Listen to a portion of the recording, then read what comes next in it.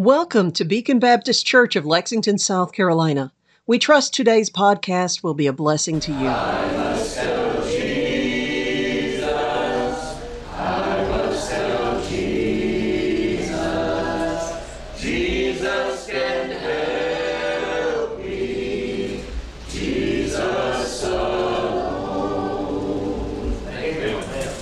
First Samuel chapter number 1, we find verse number 1.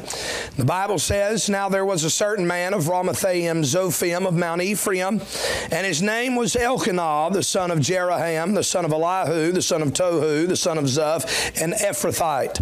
And he had 2 wives, and the name of the one was Hannah, and the name of the other Peninnah. And Peninnah had children, but Hannah had no children. And this man went up out of his city yearly to worship and to sacrifice unto the Lord of hosts in Shiloh. And the 2 sons of Eli, Hophni and Phinehas, the priests of the Lord, were there. And when the time was that Elkanah offered, he gave to Peninnah his wife, and to all her sons and her daughters portions. But unto Hannah he gave a worthy portion, for he loved Hannah, but the Lord had shut up her womb. And her adversary also provoked her sore, for to make her fret, because the Lord had shut up her womb. And as he did so year by year, went she up to the house of the Lord. So she provoked her, therefore she wept and did not eat. Then said Elkanah her husband to her, Hannah, why weepest thou? And why eatest thou not? And why is thy heart grieved? Am I not better to thee than 10 sons? So Hannah rose up after they had eaten in Shiloh, and after they had drunk. Now Eli the priest sat upon a seat by a post of the temple of the Lord. And she was in bitterness of soul, and prayed unto the Lord, and wept sore. And she vowed a vow, and said, O Lord of hosts, if thou wilt indeed look on the affliction of thine handmaid, and remember me, and not forget thine handmaid, but will give unto thine handmaid a man-child, then I will give him unto the Lord all the days of his life, and there shall no razor come upon his head. And it shall come to pass, as she continued praying before the Lord, that Eli marked her mouth. Now Hannah, she spake in her heart, only her lips moved, but her voice was not heard. Therefore Eli thought that she had been drunken. And Eli said unto her, How long wilt thou be drunken? Put away thy wine from thee. And Hannah answered and said, No, my Lord, I am a woman of a sorrowful spirit. I have drunk neither wine nor strong drink, but have poured out my soul before the Lord. Count not thine handmaid for a daughter of Belial, for out of the abundance of my complaint and grief have I spoken hitherto. Then Eli answered and said, Go in peace, and the God of Israel grant thee thy petition that thou hast asked of him. And she said, Let thine handmaid find grace in thy sight. So the woman went her way and did eat, and her countenance was no more sad. Then they rose up in the morning early, and worshipped before the Lord, and returned, and came to their house to Ramah. And Elkanah knew Hannah his wife, and the Lord remembered her. Wherefore it came to pass, when the time was come about, after Hannah had conceived, that she bare a son, and called his name Samuel, saying, Because I have asked him of the Lord. You may be seated. Let's bow for a word of prayer together, and we'll get into the message that the Lord would have for us tonight. Let's pray together. Heavenly Father, we come before your throne one more time. Thank you, Lord, for another good Sunday that you've given us in the house of God. Thank you, Lord, for all that you've done in this morning service and how you spoke to hearts. And thank you, Lord, for what you've already done in this service. God, I thank you for the hymns that we've had and the youth choir that sang. And Lord God, the special song about how faithful you are. And God, we are so thankful that you are a God that has great faithfulness, Lord. And you're faithful to us even when we're not faithful to you. And Lord God, I pray that you would help our faithfulness to you mirror as much as humanly possible your faithfulness to us. Help us, Lord. I know we'll never get there in these bodies of flesh. God, we're not perfect as you are. But Lord, I pray that you would help us to strive for spiritual spiritual maturity and to try to live a life that is more faithful to you, Lord, than it's not. And Father, I pray, dear God, that you'd help that to be a desire of our heart. Father, I pray for these next few moments that you'd forgive me of sin, empty me of self, fill me with your Spirit, use me for your glory. Help me, God, as I try to preach these truths and out of these verses, I pray, dear God, that the message would be your message for your people. God, that you'd anoint it and touch it as only you can. I pray that the sweet Holy Ghost of God would take these words and take, Lord, this message. And Lord, I pray that you would implant it in the hearts of your people. May the Word of God come alive and may it become real to us this evening. May, Lord, your Word find a fertile ground in each of our heart, and may it become a burden upon our life and a serious truth, God, that we must consider and we must be submissive and obedient to. May you do the work that only you can. May sinners be saved. May lives be changed. May the people of God be helped and fed. And may every backslider do business with what you have spoken to them in getting their heart right with you today. And Father, we'll thank you, Lord, for what you do. Get glory to yourself, I pray. And Lord, I pray that Jesus would be exalted and glorified and extolled in this place during this time as never before. And we'll give you the praise, the honor, and the glory for it all. In the name that is above every name, in the name of Jesus Christ, I pray. Amen and amen. This morning I mentioned when we came here to 1 Samuel chapter number 1, we encountered this interesting family. A man by the name of Elkanah, his two wives, Hannah and Peninnah, the children of Peninnah, and then this woman, Hannah, that the Bible says has no children. And it's interesting as to why she has no children, and we'll look at that some in just a moment. But the Bible says here that the one thing that she wanted was for God to give her a son. She wanted God specifically to give her a man-child, a boy, a son, and she begs the Lord for it. We mentioned this morning that she was not asking even a selfish prayer. She was not making this petition of the Lord that she may have something even for herself. She wanted this child that the Bible said that she may give him unto the Lord all the days of his life. This was a lady we saw this morning that was a redeemed woman. She was a remarkable woman with a remarkable faith, saved by the grace of God, with a great faith in God that caused her to be steadfast despite great trials. And the Bible also says that she is a remembered woman. Her one request of the Lord in asking for that son was that God would remember her. And the Bible says in verse number 19 that the Lord did in fact remember her. And so I want us to see and discover in these verses what Hannah discovered. You say, preacher, what did Hannah discover? Well, Hannah discovered that the God that was her God and the God that she was his handmaid and his servant is a God that remembers. And so we are continuing that thought tonight on the God that remembers. Let me say this. When she discovered him to be a God that remembers, number one, if you're taking notes, you can write this down. Number one, she discovered him to be a God that remembers problems. Amen.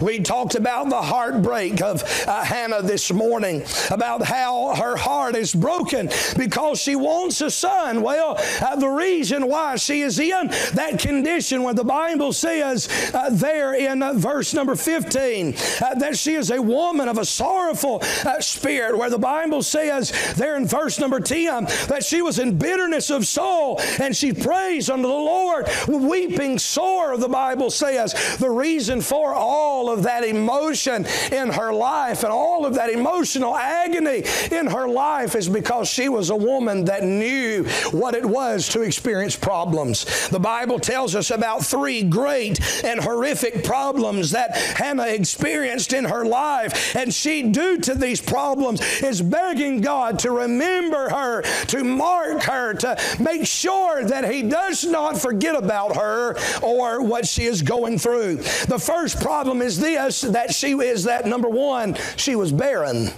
The Bible says, notice this now, to me as I read, these are words that get me in my heart to read verse number 5 and 6. Notice here why Hannah was barren.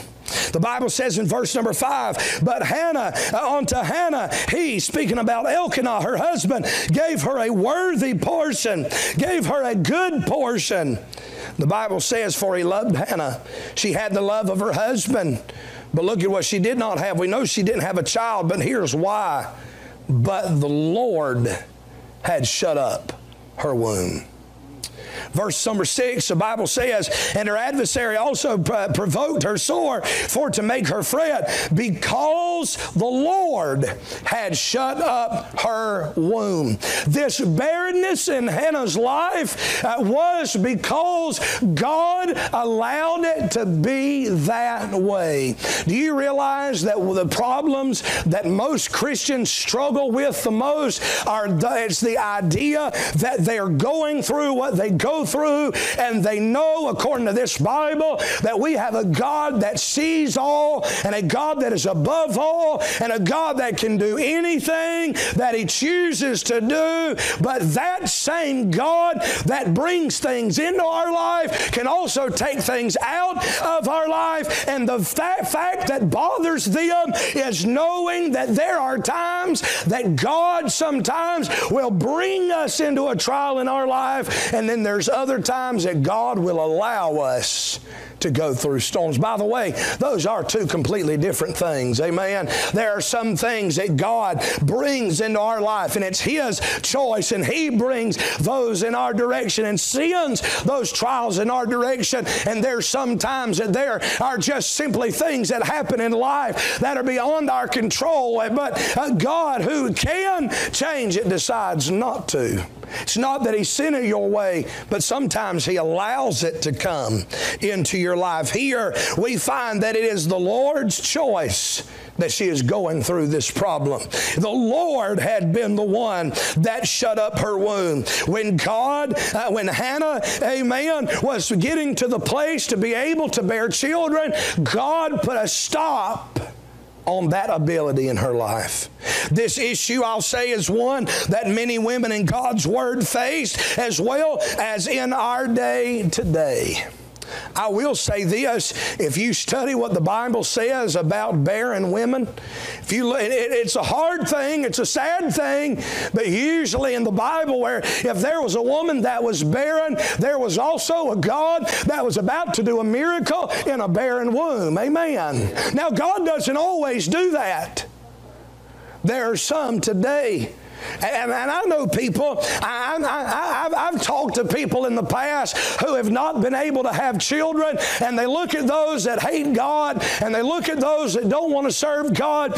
We have one of our missionaries where that was a testimony in their life. I'm not going to embarrass them and share which one it is, amen, but we have one of our missionaries that we've taken on in the last couple of years, and that is him and his wife's situation, where they have been told they're not able to have children, and they have testified to me, preacher, there have been times in our past where we look at those who wouldn't raise their kids the way that we would raise our kids, and they wouldn't have them in church, and they wouldn't have them serving the Lord, and they'd be pointing them to the things of the world, and God lets them have multiple children, a family that we would look at and say they probably shouldn't even have children if that's the way they're going to steer their life. And God has chosen for us not to have children and has given children to them. I'd say that's a problem.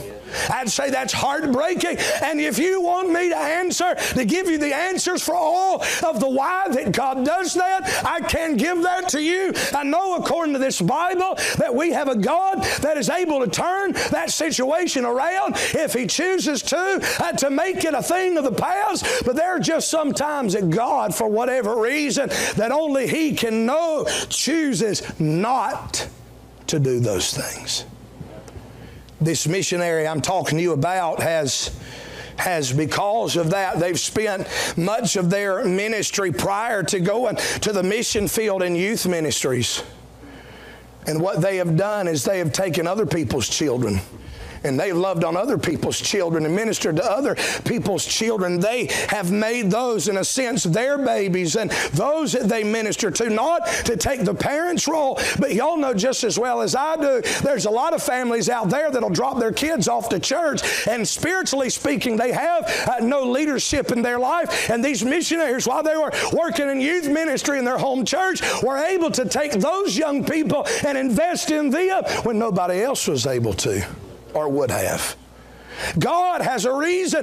God has a plan. We do not know what the ministry God has for them on their field. It very well could be, if they had a family of their own in the hard mission field that they're going to, it would be a hard place to raise a child that will love the Lord and serve the Lord. And maybe God, knowing what He knows, would rather just not give them children than children that may grow up and go to hell. Simply, their mission field may need more of them.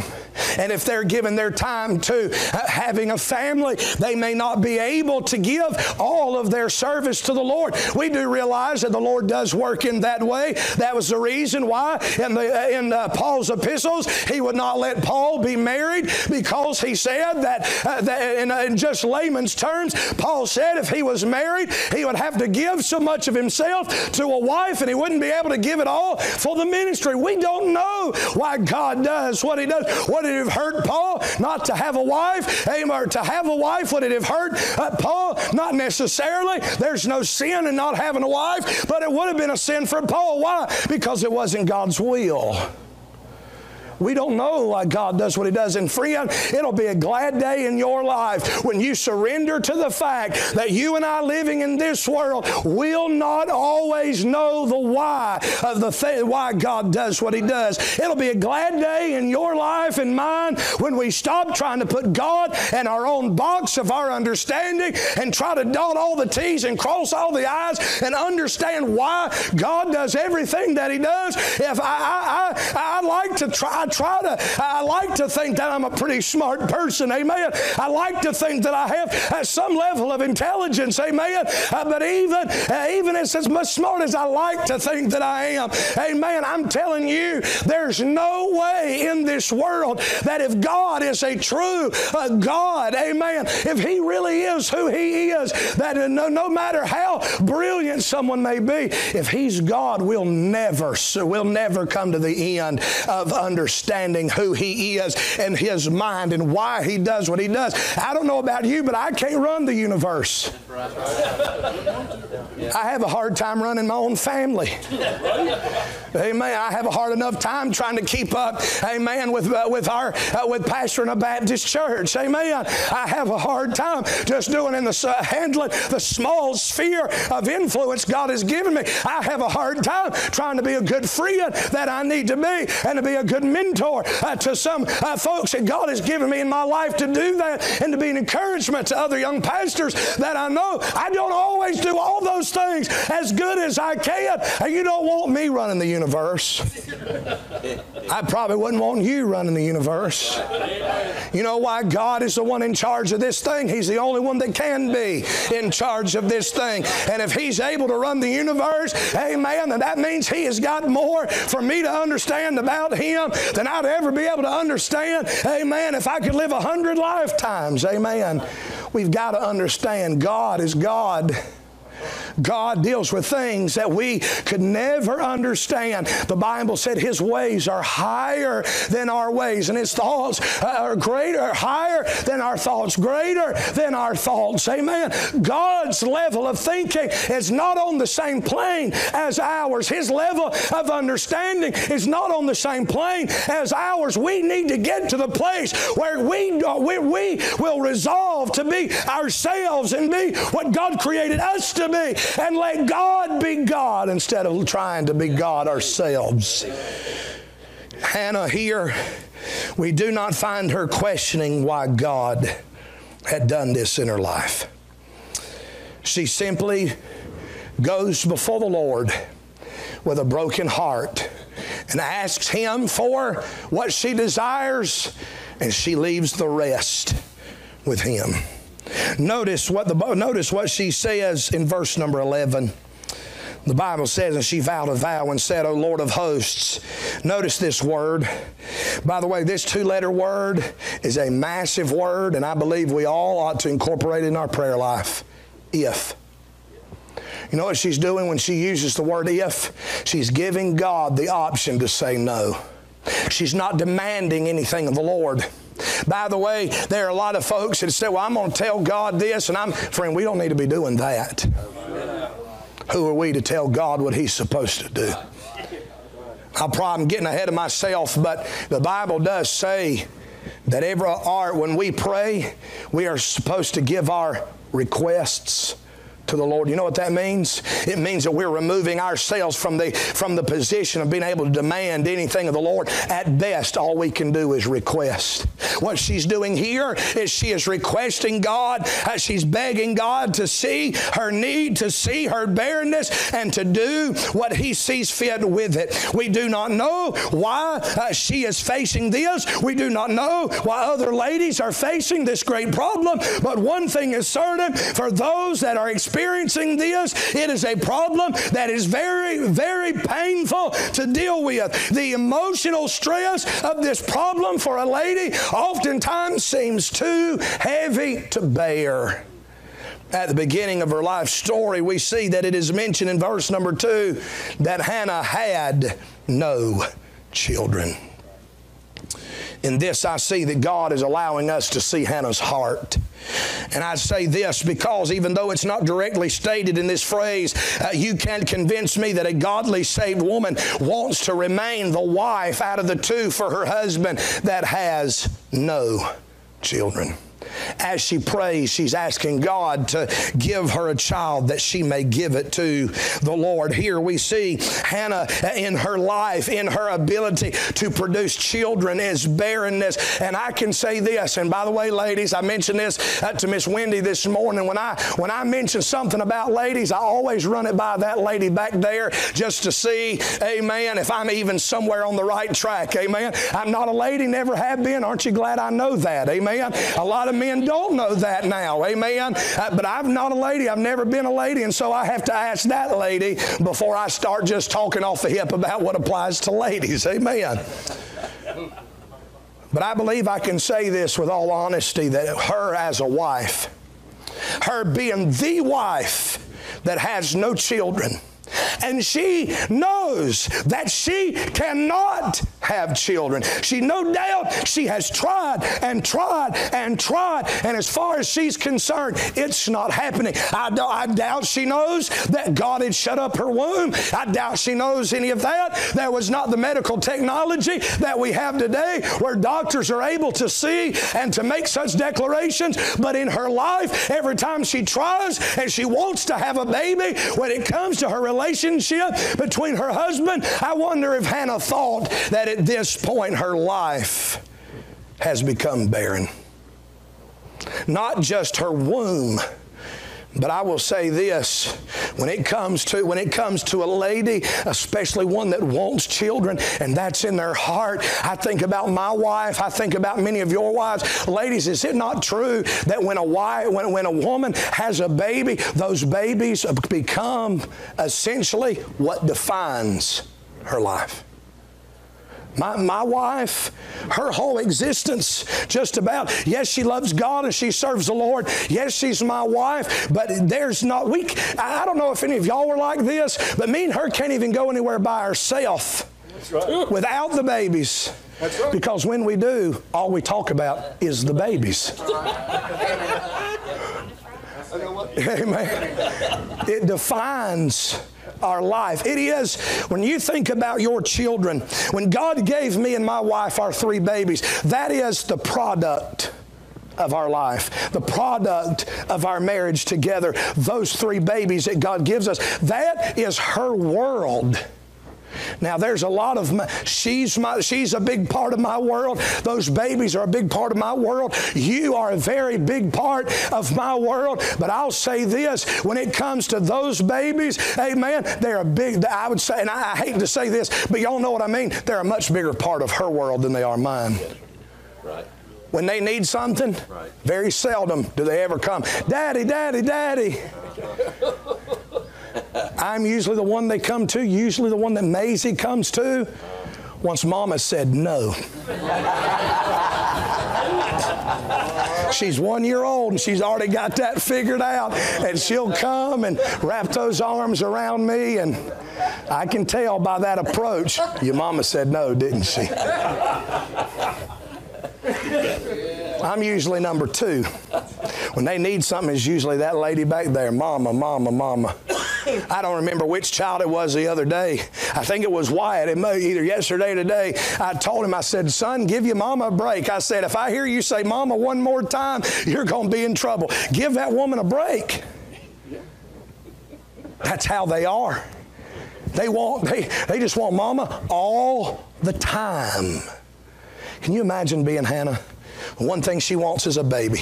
One thing she wants is just to be able to give a baby to her husband and to be able to give that baby to the Lord. And she cannot give that to her husband. She cannot give that to the Lord. The one thing she wants to do, she can't do. What defines her life is impossible to her. Can I ask you this evening? When it comes to your life, are you going through a season in your life to where you feel like you've asked yourself, I wonder if my life is making much of a difference? I wonder, just when I look at my influence, when I look at what my life is producing, I see nothing but barrenness. If that's the way you feel you're in good company, because that's the way Hannah felt. She had a problem that she was barren. But can I remind you, if that's the way that you feel like no fruit will come out of your life, you have a barren life. Can I just simply remind you what 2 Corinthians chapter 12, verse 9, would you agree with me that barrenness is a position of weakness in her heart and life? Can I remind you what the Lord Jesus told the Apostle Paul in 2 Corinthians chapter 12, verse 9? He said, my grace is sufficient for thee.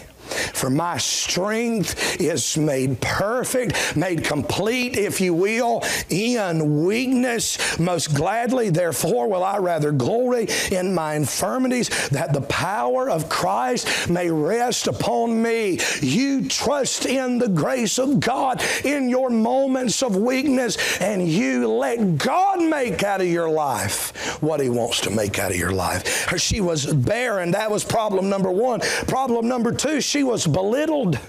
Look at verse number 6. The Bible says, in her adversary, this is speaking about Peninnah here, her adversary also provoked her sore, for to make her fret, because, I will say this, that word because makes this whole verse hit different.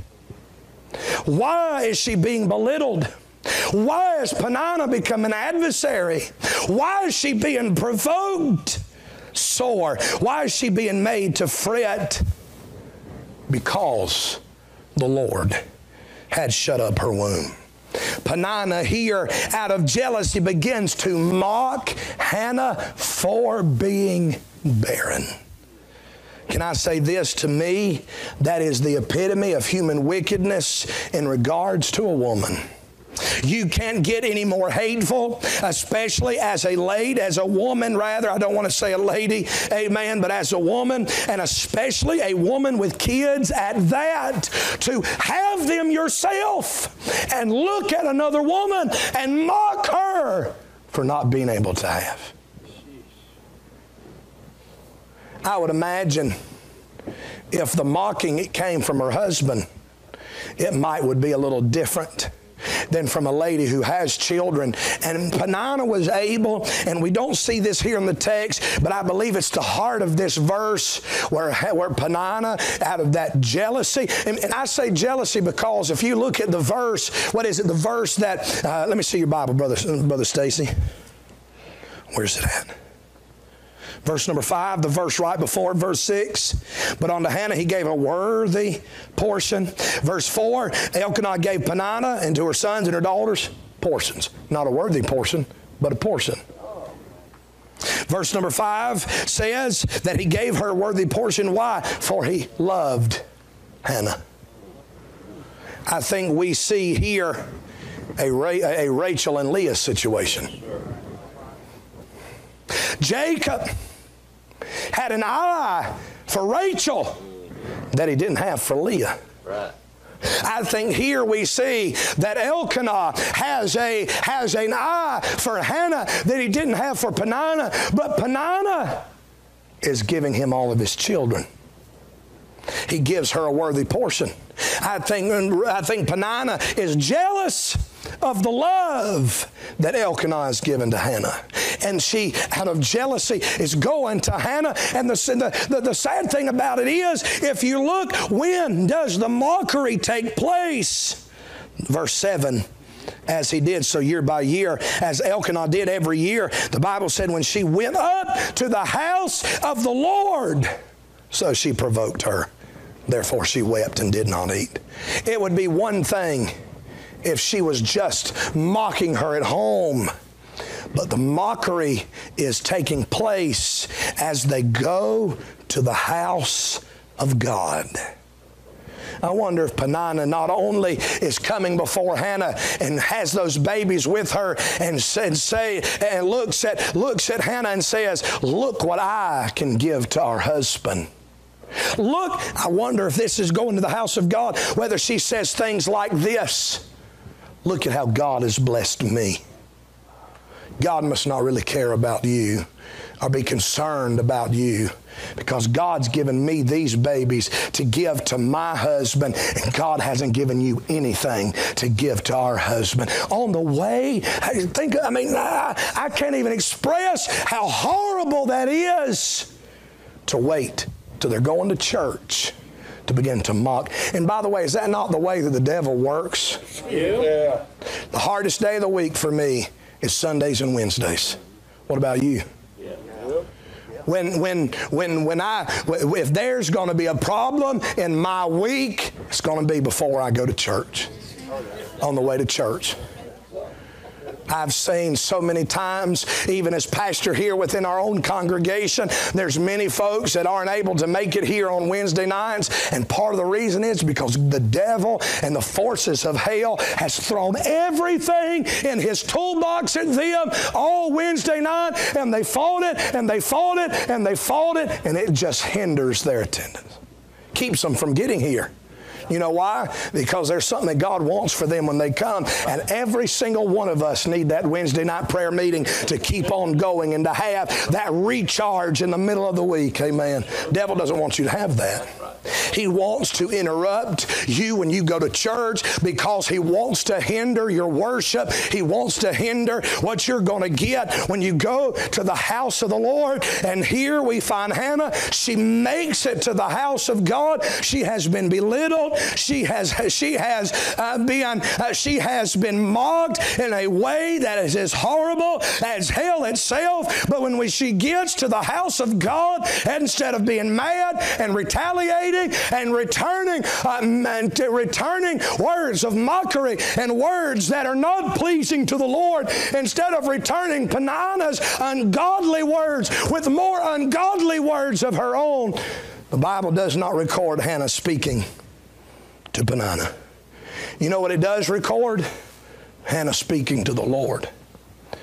I see there a great lesson in how we handle our interrelational problems with mankind. Don't talk to that person about it. If they're hateful to you and ungodly to you, you do not have to talk to them and retaliate in some kind of ungodly way. If you cannot handle that and have a kind word to say, that's fine. Just talk to God. He's keeping a record anyway.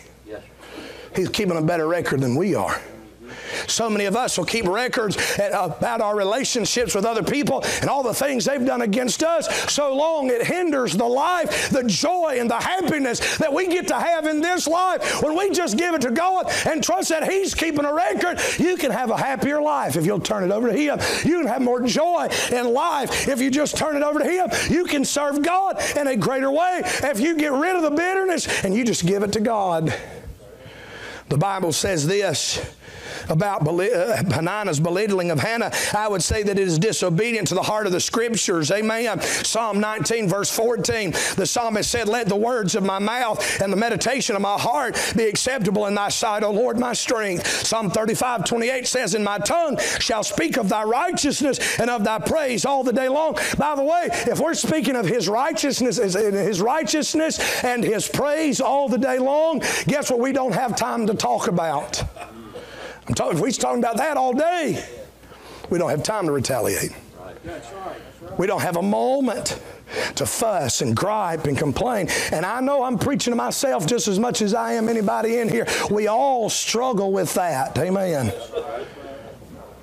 We all struggle with the ideas of feeling cheated, feeling that we've been done wrong, that we've been treated in a way that is less than what we deserve. But can I put this in great perspective for all of us? It's not less than what we deserve. When somebody looks down to you, you can't say, I deserve better than that, because all of us on our best day with the greatest amount of righteousness in our life, we still deserve nothing but the hottest part and the darkest part of the lake of fire. All I deserve in this life is my spot in hell. Can I say this evening? I'm glad God does not give us what we deserve. Amen.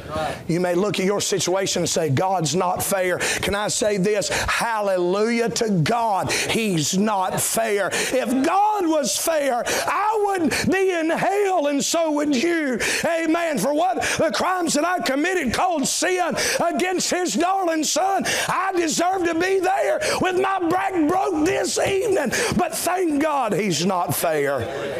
Amen. Psalmist said, Psalm 141:3 said, a watch, O Lord, before my mouth. Keep the doors of my lips.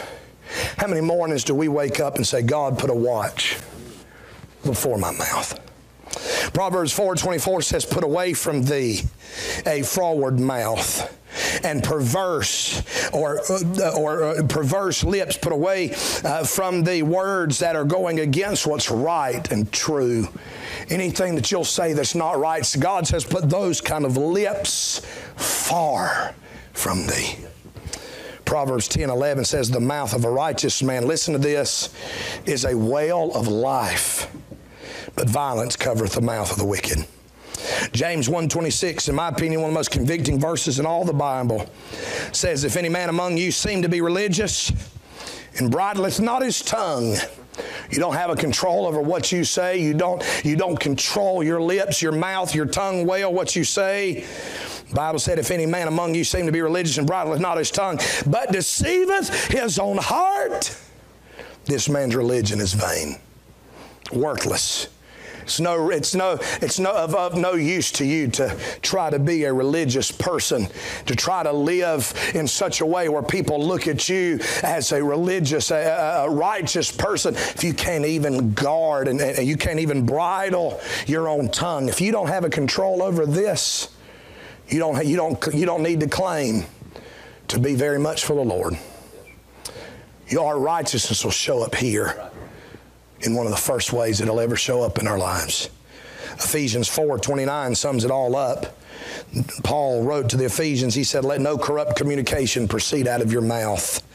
What is supposed to proceed out of your mouth? He said, but that which is good to the use of edifying or building up, that it may minister grace unto the hearers. I submit to you tonight that Peninnah had no intention of edifying Hannah. She had no intention of building her up in any kind of a way, encouraging her in any kind of a way. She shows her pride in her mocking of Hannah. She acted as if her ability to have children would make her better than Hannah, or would make her more of a woman than Hannah, or a greater of a wife than Hannah because she was able to have children. She acted as if it would make Elkanah love her more because she punished and belittled Hannah. This must have made Hannah feel as if she was no use to her husband. She can't even give him children. And I'll say this to you this evening. As we consider these words of Peninnah, let me make this statement. I hope I can get an amen when I say this. You and I will never know the true effect of our words.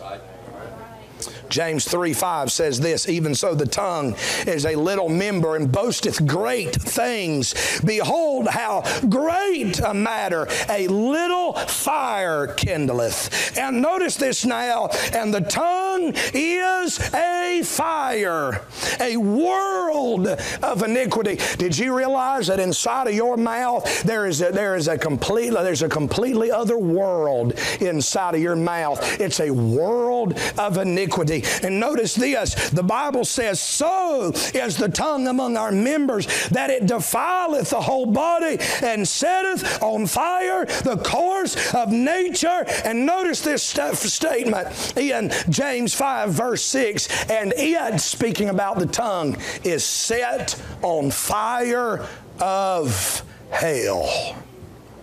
Hell will use this more than probably just about any member on your body. It's set on fire of hell.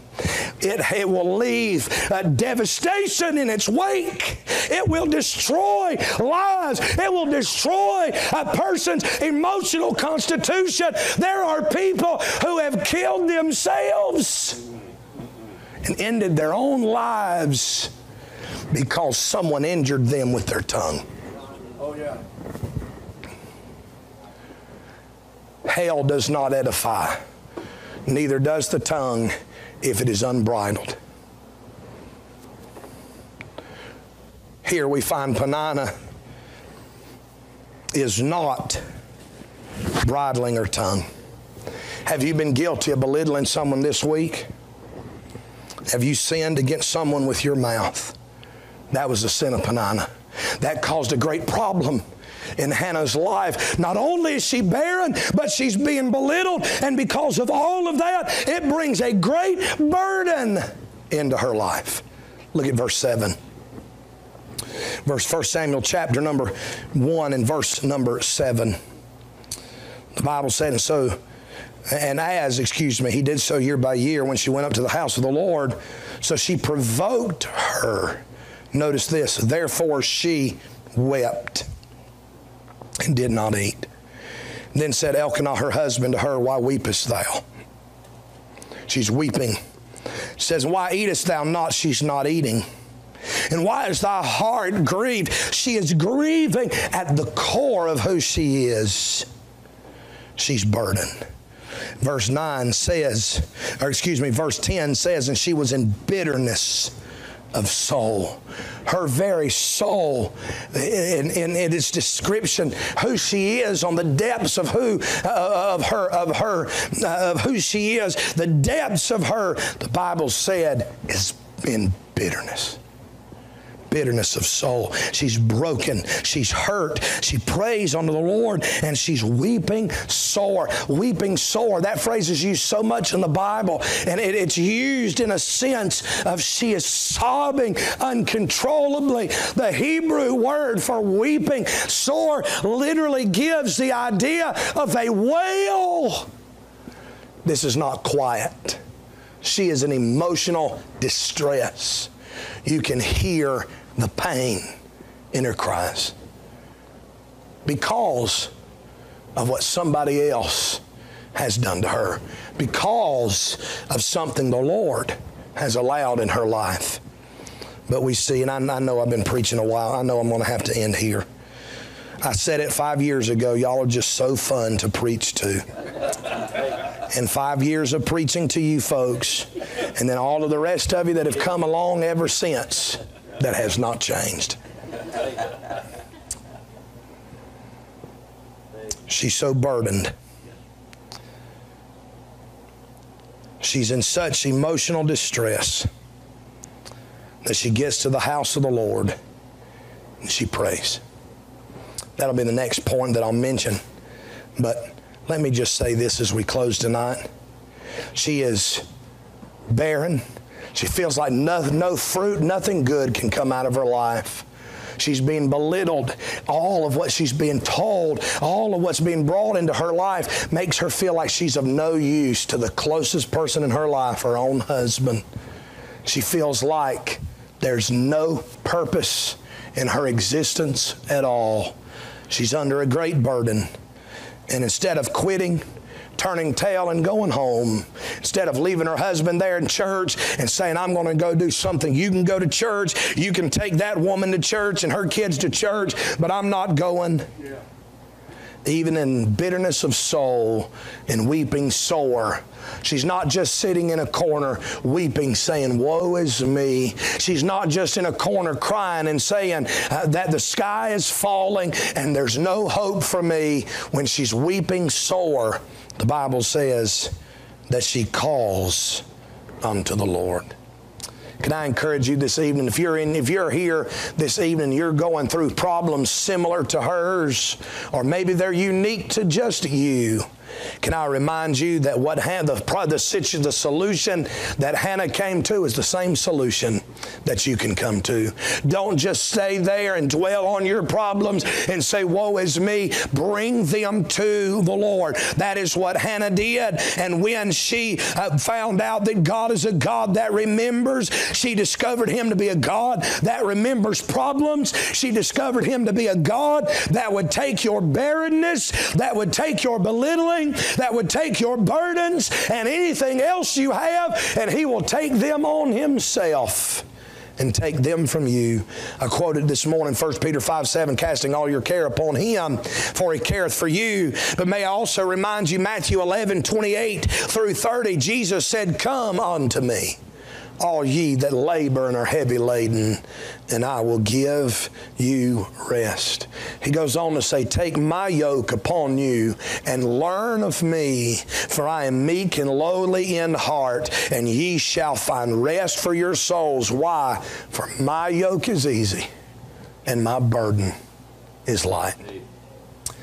I think many of you have probably spent enough time around farming to know what a yoke is. Usually a yoke means that you're going to have two animals plowing side by side in each side of the yoke. Usually you'll have that yoke field, and there's a balance to when you've got the animals doing what they're supposed to do. If you take one out of the yoke, it's not going to work. Here's what Jesus is saying. He said, my yoke is easy and my burden is light. In other words, we can be that one on the one side of the yoke. Sometimes if you can have a big ox, you can put just about anything on the other side. As long as it's big enough to make up the yoke, it doesn't have to do very much of the work as long as the guy on the other side's big enough. That's the way we are. God said, get in my yoke. It's easy for you. It's light. My yoke is easy. My burden is light. God, in other words, I said that to say this. What Jesus is saying in that verse is that He is the one that's going to do all the heavy lifting. You just got to make the decision to make up the yoke. You've got to make the decision to get in the yoke with God and let Him do the heavy lifting in your life. And I promise you this, He'll do it. You know why He'll do it? Because He told you to take His yoke upon you. He wants you to give it to Him. He wants for you to know what it is for the burden that you're carrying to be light off of your shoulders. He wants you to know what it is for Him to carry the burden that you have. Give it to Him today. He's a God that remembers problems. Every head bowed, every eye closed. I'm done preaching this evening. Amen. I said evening. Thank you for making us part of your day. We would love to hear from you. Please find us on Facebook or at our website, bbclexington.com.